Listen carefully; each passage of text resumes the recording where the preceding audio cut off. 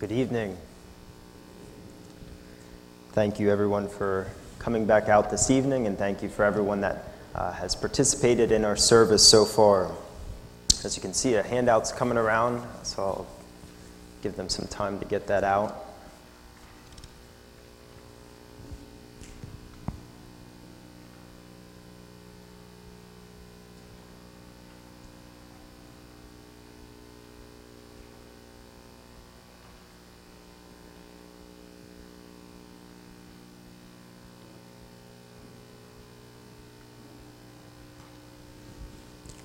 All right, so as you can see from the top of your handout, we are going to be looking at Psalm 33 this evening. We're going to be taking a look at this psalm. And as you can see, this psalm puts man in relation to God and answers two specific questions. First, what is man's response to God? And second, as you can see on your handout, why is God to be responded to in this way? So how we're going to look at this psalm is we're going to go just verse by verse through it, but there's a lot here within this psalm. So I want to set out kind of the organization of this psalm, what we can find within this psalm. So as you can see from your handout, the organization, we have a response. As we'll see, that's a response of man. Response number 1 found in Psalm 33, 1 through 3. Then we have the reasons for that response in Psalm 33, 4 through 19, and then a second response in Psalm 33, 20 through 22. So before we look at this psalm, I'd like to ask you to reflect upon your life. I want you to think about what your relationship is like with God.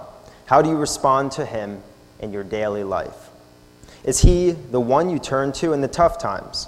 When your relationships with others aren't going too well, when your finances are not good, you're struggling with sin, or your health is going downhill? Or do you only turn to Him in the times when your life is going well? Do you go throughout your day not acknowledging God at all? Is God a part of your day every hour and every minute? Think about these things as we turn to Psalm 33. So let's look at the first response. Roman numeral number 1. Response number 1, worship God. Found in Psalm 33, 1 through 3. And what does this look like? Letter A, worship of God is to be done by His people. This is found in Psalm 33, 1, which says, Shout for joy in the Lord, O you righteous. Praise befits the upright. So the righteous, the upright, those are those that are seeking to follow the commandments of God. Those are not perfect people. They're not sinless people, but they are those that are seeking to live a godly life. We are told in this verse that they are to be constantly praising God. These are people that have placed their faith in Jesus Christ. They are people, as we might use terms, that they believe in Him. They have a saving knowledge of, or they have a saving relationship with God. Worship is to characterize their life. Letter B. Worship of God involves giving the credit to Him for what He has done in your life. Psalm 33, 2. Give thanks to the Lord with the lyre. Make melody to Him with the harp of 10 strings. So simply this is thanking Him. Thanking God for what He has done. God is a personal God. He is at work within our lives, so we have much to thank Him for. Letter C. Worship of God involves realizing new things to give praise to Him for. Psalm 33, 3. Sing to Him a new song. Play skillfully on the strings with loud shouts. So singing a new song isn't just coming up with new lyrics for a song, but it is reflecting upon and evaluating your life and how God is working within it. Praising Him for fresh and new ways in which you have realized He is working within your life. So application.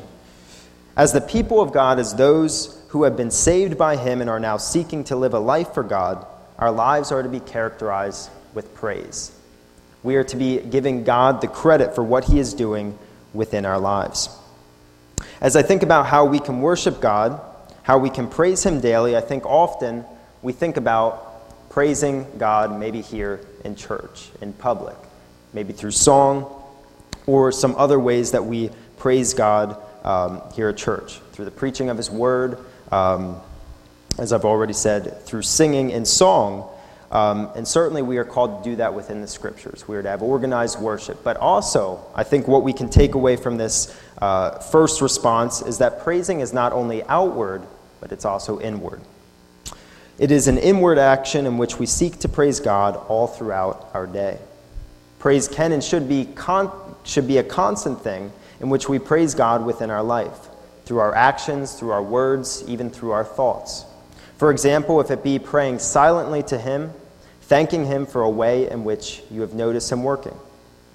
Another example, maybe you just mention him within a conversation, telling someone about how God is working within your life.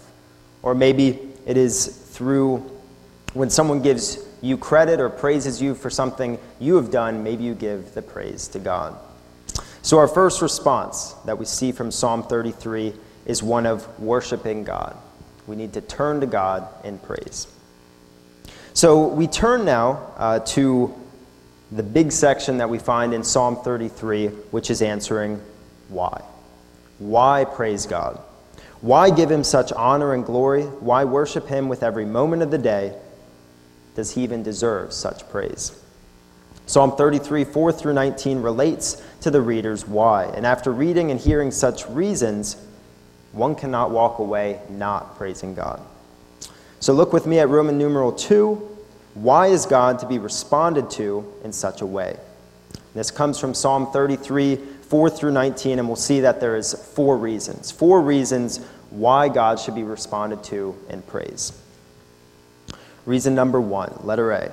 The first reason is that all the ways of the Lord are holy. Psalm 33, 4 through 5 is where this is found from. So number 1, the Lord's words are right. Psalm 33, 4, for the word of the Lord is upright, and all his work is done in faithfulness. So this is opposed to what is evil or what is wicked. There is no sin within God's words. As I think about this, I get a fuller picture thinking about and reflecting on myself and how amazing it is that in God's speech and what he speaks, he does not sin at all. If I think about myself, too often I lie, I speak out of anger, I insult, I gossip, I speak out of annoyance. All my words are not right. Often they are corrupted by evil. But God is not like this. We see that the psalmist leaves no room for evil to be within his words. His speech is not mostly good. What he says is right. He never sins with his mouth. Number 2, how we see that the Lord is holy. Number 2, the Lord's deeds are consistent. Psalm 33, 4, for the word of the Lord is upright, and all his work is done in faithfulness. So God, he doesn't act out of character. What he says he will do, he does.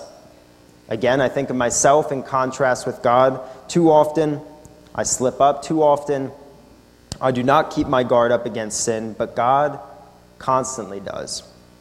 What he does is good. What he does is right. 3, the Lord desires proper judgment. Psalm 33, 5, he loves righteousness and justice. The earth is full of the steadfast love of the Lord. So we see that God desires and he wants what is right to be done in all situations. And 4, the Lord shows his kindness to the whole world. Psalm 33, 5, he loves righteousness and justice. The earth is full of the steadfast love of the Lord. And we might ask, how? How does God show his kindness to the whole world? We could answer that by saying God's created all things. He has allowed us and all humans to be able to breathe and to be able to live. So our first reason, the first reason we see that our response should be a praise to God or worshiping God is that the ways of the Lord, all the ways of the Lord are holy. The second reason, B, the second reason is that the word of the Lord is powerful. And this is found within Psalm 33, 6 through 9. 1, the word of the Lord is powerful in that by it he created all things. Psalm 33, 6 says, by the word of the Lord the heavens were made, and by the breath of his mouth all their host. So just by speaking, God created the whole world. All that we see in nature was created by God's word. Now look with me at letter B, an illustration from the Scriptures. I want to look at Genesis 1. It's very familiar to many of you. I'm sure you have read it many times, have heard it taught on many times, but I want to look at it as I believe that the writer expresses very clearly God's speech, God's words creating all things. So I'm going to read through these verses pretty quickly, but pay attention to how we see God's word creating. So Genesis 1:3, and God said, "Let there be light," and there was light. Genesis 1:6, and God said, "Let there be an expanse in the midst of the waters, and let it separate the waters from the waters." Genesis 1:9, and God said, "Let the waters under the heavens be gathered together into one place, and let the dry land appear." And it was so. Genesis 1:11, and God said, "Let the earth sprout vegetation, plants yielding seed, and fruit trees bearing fruit, in which is their seed, each according to its kind on the earth." And it was so. Genesis 1:14 through 15, and God said, "Let there be lights in the expanse of the heavens, and to separate the day from the night, and let them be for signs and for seasons and for days and years, and let them be lights in the expanse of the heavens, to give light upon the earth." And it was so. Genesis 1:20, and God said, Let the waters swarm with swarms of living creatures, and let birds fly above the earth across the expanse of the heavens." Genesis 1:24, and God said, "Let the earth bring forth living creatures according to their kinds, livestock and creeping things, and beasts of the earth according to their kinds." And it was so. So we see that God spoke, and it was created. This shows the power of God's words. Second, the word of the Lord is powerful in that he controls the waters by it. Psalm 33:7, he gathers the waters of the sea as a heap. He puts its depths in storehouses.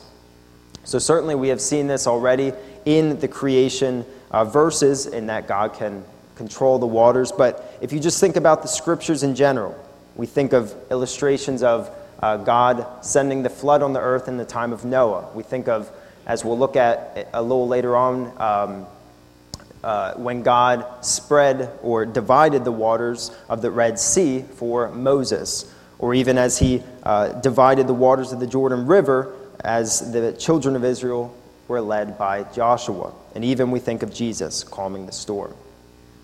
So interestingly, back in ancient times, we see this from different readings, even in the Scriptures, the waters were a thing to be feared.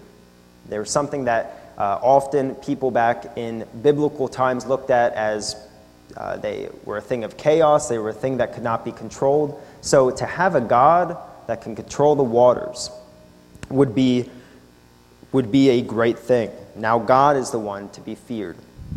So we see this in the next verse, 3. Man should respond in fear to God because his words are powerful. Psalm 33:8-9, let all the earth fear the Lord. Let all the inhabitants of the world stand in awe of him. For he spoke, and it came to be. He commanded, and it stood firm. So God deserves the fear and the awe of all mankind. But also, all mankind should respond to him in fear and awe because they can see visibly his creation, what he has created with his words. This fear goes beyond an afraid type of fear, and as we see often in the Scriptures, this fear is a reverent obedience to God. Here the psalmist repeats what he said before about the word of God, but in a shorter and more parallel form. For he spoke, and it came to be. He commanded, and it stood firm.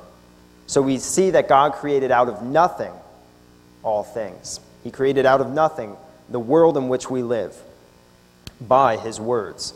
And everything he has created stands established. C, so we get our third reason why we should worship God. So we've seen first that the ways of the Lord are holy, and secondly, that the words of God are powerful. And now we come to our third reason. The third reason is that the will of the Lord rules.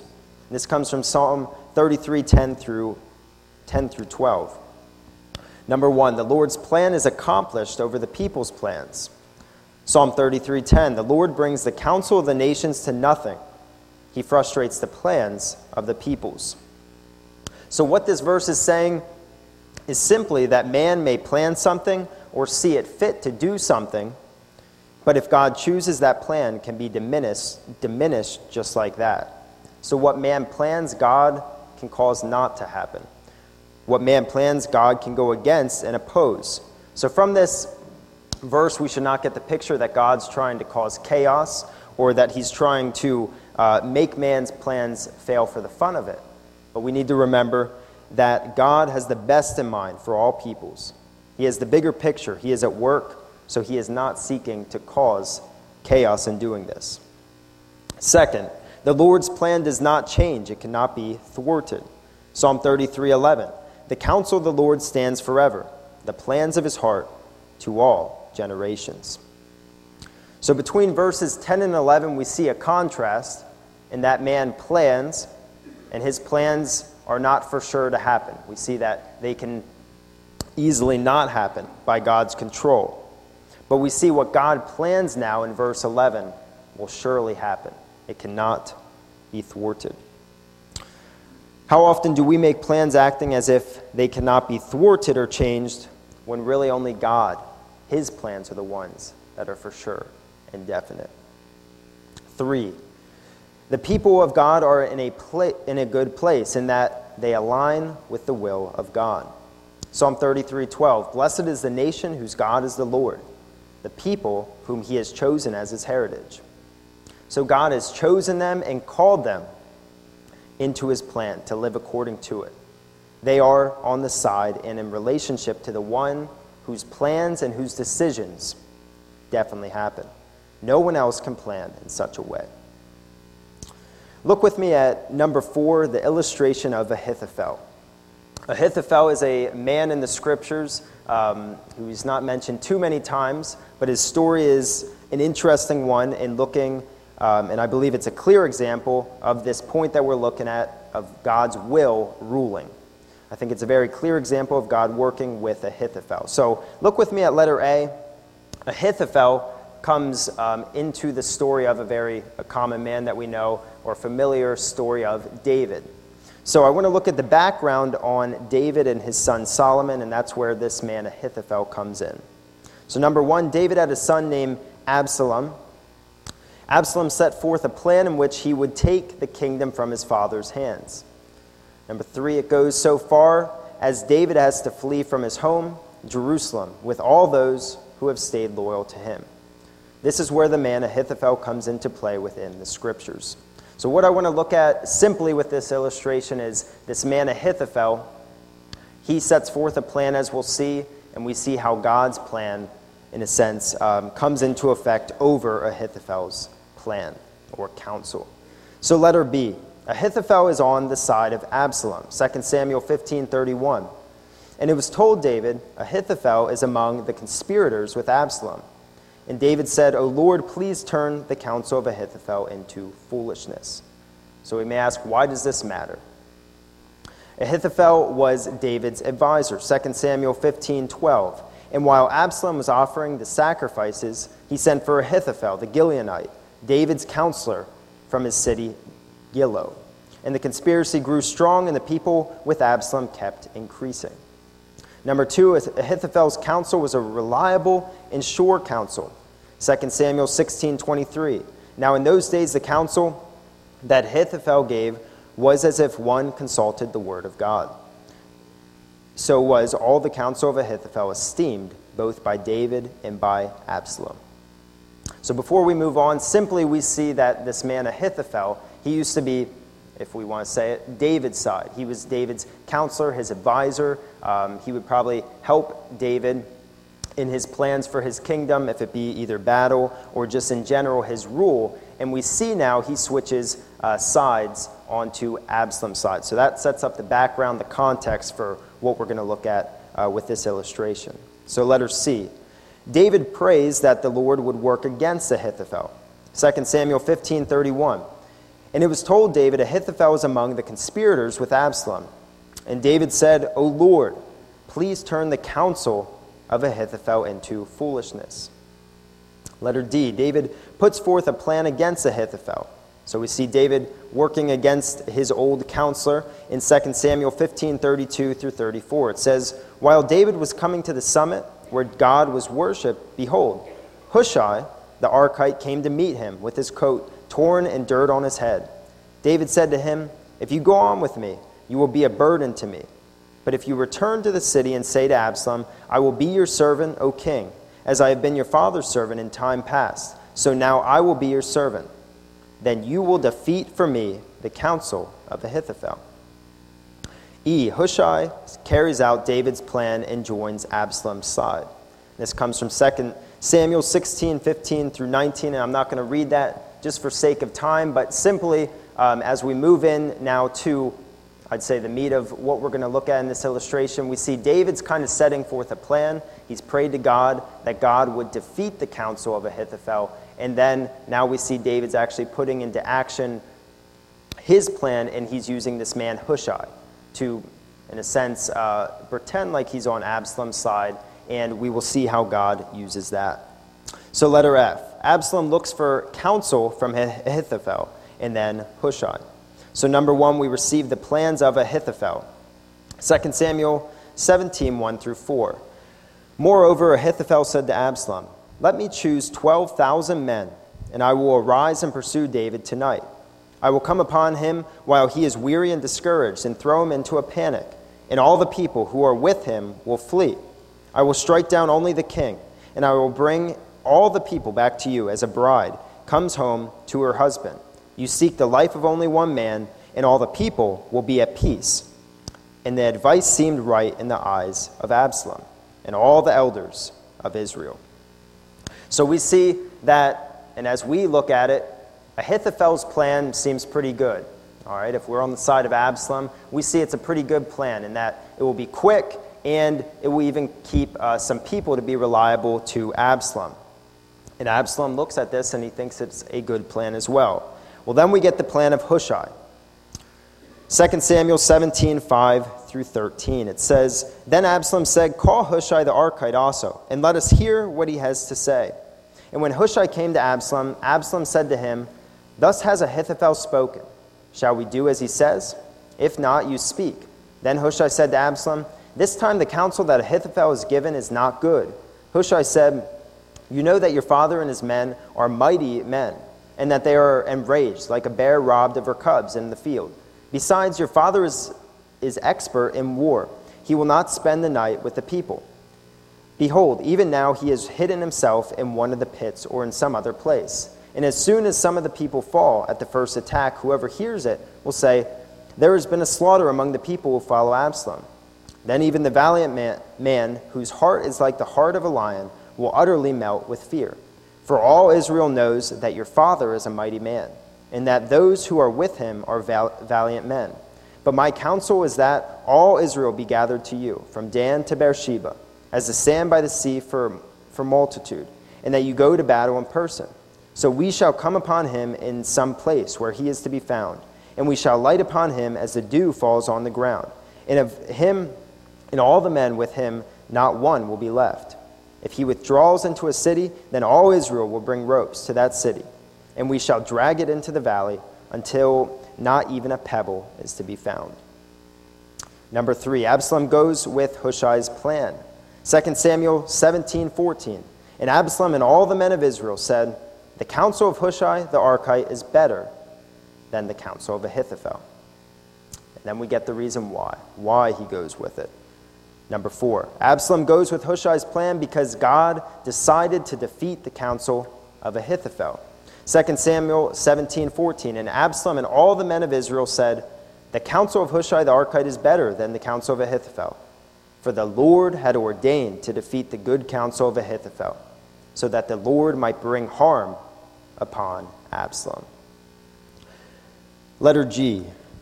We see the plan of God, his working, and what he sees fit to happen surely takes place, even over a man whose counsel was good. We see as the story continues that David does end up defeating Absalom. The story gives the credit to God, as we see often within the stories of David. So that illustration simply illustrates our point that the will of God, his plans, his decisions, they rule. They're over man's plans. As we see Ahithophel, he gave some pretty good counsel, but we see that God worked it out, that his plans were not chosen and Hushai's were instead. So we've been given three reasons. We're going to look at our fourth, but the first one, it was the ways of the Lord are holy. The second, the words of the Lord are powerful. And the third, the will of God rules. The fourth reason, letter D. The fourth reason is that the watch of the Lord is over all. Psalm 33, 13 through 19. Number one, the Lord sees all things. Psalm 33, 13 through 14 says, the Lord looks down from heaven. He sees all the children of man. From where he sits enthroned, he looks out on all the inhabitants of the earth. So simply, the Lord knows what is going on at all times. He's aware of all people and all events taking place. Number two, the Lord understands the ways of all people. Psalm 33, 15, he who fashions the hearts of them all and observes all their deeds. So not only does God see and know what's going on, but he knows what's in man's heart. He understands why they do what they do. He has made you and your being. He knows your desires and motives, your values and your passions. He knows your heart. 3, the Lord ultimately brings deliverance. Psalm 33, 16 through 17. The king is not saved by his great army. A warrior is not delivered by his great strength. The war horse is a false hope for salvation, and by its great might it cannot rescue. So ultimately, it's not worldly things that rescue us or bring us deliverance. These are things we would think could bring great victory, but as we will see soon, there is something that trumps them. How often, as I think about our lives, do we look to our resources, ourselves, others, to help us? Not that that's a bad thing, but there's something that, as I've said, trumps that we should look to first. The next verse gives us what actually brings deliverance, salvation, and protection ultimately. Number 4, for the people of God, God especially exercises oversight in protecting them. Psalm 33, 18 through 19. Behold, the eye of the Lord is on those who fear him, on those who hope in his steadfast love, that he may deliver their soul from death and keep them alive in famine. So next, I'd like to look at an illustration from, again, a very familiar story, more familiar than I'd say of Ahithophel. It's from Exodus chapter 14. I believe that this act of God, his act of oversight over the people of Israel in Exodus 14, will give us a very clear example or picture of this point. So we see even that in this illustration, in this example, we're going to see God contrasted with an army, with horsemen, and with chariots. So if you do not know, Exodus 14 is the story of God dividing the Red Sea for the people of Israel. So letter A, background in Exodus 14, 1 through 9. So just a summarization of it. God delivers the people of Israel in that Pharaoh allows them to leave, but then he changes his mind and decides to pursue them with his chariots and army. Letter B, the Israelites are fearful and believe they will be defeated. Exodus 14, 10 through 12. When Pharaoh drew near, the people of Israel lifted up their eyes, and behold, the Egyptians were marching after them. And they feared greatly, and the people of Israel cried out to the Lord. They said to Moses, "Is it because there are no graves in Egypt that you have taken us away to die in the wilderness? What have you done to us in bringing us out of Egypt? Is not this what we said to you in Egypt? Leave us alone, that we may serve the Egyptians. For it would have been better for us to serve the Egyptians than to die in the wilderness." Letter C, Moses reminds and tells them that the Lord will work. Exodus 14, 13 through 14. And Moses said to the people, "Fear not, stand firm and see the salvation of the Lord, which he will work for you today. For the Egyptians whom you see today, you shall never see again. The Lord will fight for you, and you have only to be silent." Letter D, the Lord brings deliverance in dividing the sea. So now we're really getting to the salvation of the Lord. Exodus 14, 15 through 22, the Lord said to Moses, "Why do you cry to me? Tell the people of Israel to go forward. Lift up your staff and stretch out your hand over the sea and divide it, and the people of Israel may go through the sea on dry ground." And I will harden the hearts of the Egyptians, so that they shall go in after them. And I will get glory over Pharaoh and all his host, his chariots and his horsemen. And the Egyptians shall know that I am the Lord, when I have gotten glory over Pharaoh, his chariots and his horsemen. Then the angel of God, who was going before the host of Israel, moved and went behind them. And the pillar of cloud moved from before them and stood behind them, coming between the host of Egypt and the host of Israel. And there was the cloud in the darkness, and it lit up the night, without one coming near the other all night. Then Moses stretched out his hand over the sea, and the Lord drove the sea back by a strong east wind all night, and made the sea dry land, and the waters were divided. And the people of Israel went into the midst of the sea on dry ground, the waters being a wall to them on their right hand and on their left. So before we move to the next point, we see the salvation, the deliverance of God. We see him spreading the Red Sea for the people of Israel. And now, as we move into the next portion of this text, we see it fully in contrast to what Psalm 33 mentioned. It mentioned a great army, warriors, a horse, chariots. We see in Exodus 14 God in contrast to those things. Letter E, the Lord brings deliverance to Israel by defeating the Egyptians. Again, look carefully and see between God in contrast with the Egyptians. Exodus 14, 23 through 29. The Egyptians pursued and went in after them into the midst of the sea, all Pharaoh's horses, his chariots, and his horsemen. And in the morning watch, the Lord in the pillar of fire and of the cloud looked down on the Egyptian forces and threw the Egyptian forces into a panic, clogging their chariot wheels, so that they drove heavily. And the Egyptians said, "Let us flee from before Israel, for the Lord fights for them against the Egyptians." Then the Lord said to Moses, "Stretch out your hand over the sea, that the water may come back upon the Egyptians, upon their chariots, and upon their horsemen." So Moses stretched out his hand over the sea, and the sea returned to its normal course when the morning appeared. And as the Egyptians fled into it, the Lord threw the Egyptians into the midst of the sea. The waters returned and covered the chariots and the horsemen of all the host of Pharaoh that had followed them into the sea. Not one of them remained, but the people of Israel walked on dry ground through the sea, and the waters being a wall to them on their right hand and on their left. So we see what the Israelites back in the earlier portions of Exodus 14, what they were scared of, the chariots. They hear there's a great army coming of the Egyptians.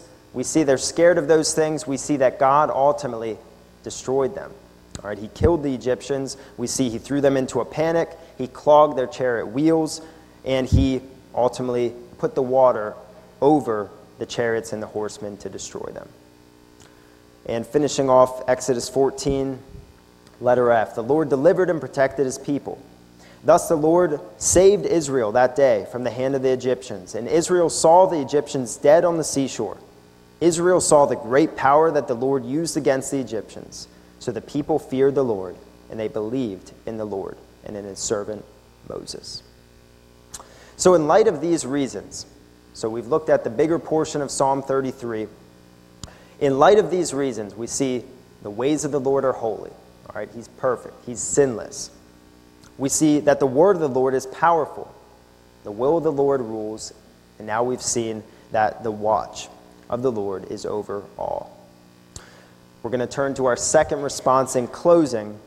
And this is the last part of our passage. So response number 2, rely on God. Psalm 33, 20 through 22. What does this look like? Letter A, realize that God will work. Psalm 33, 20. It says, our soul waits for the Lord.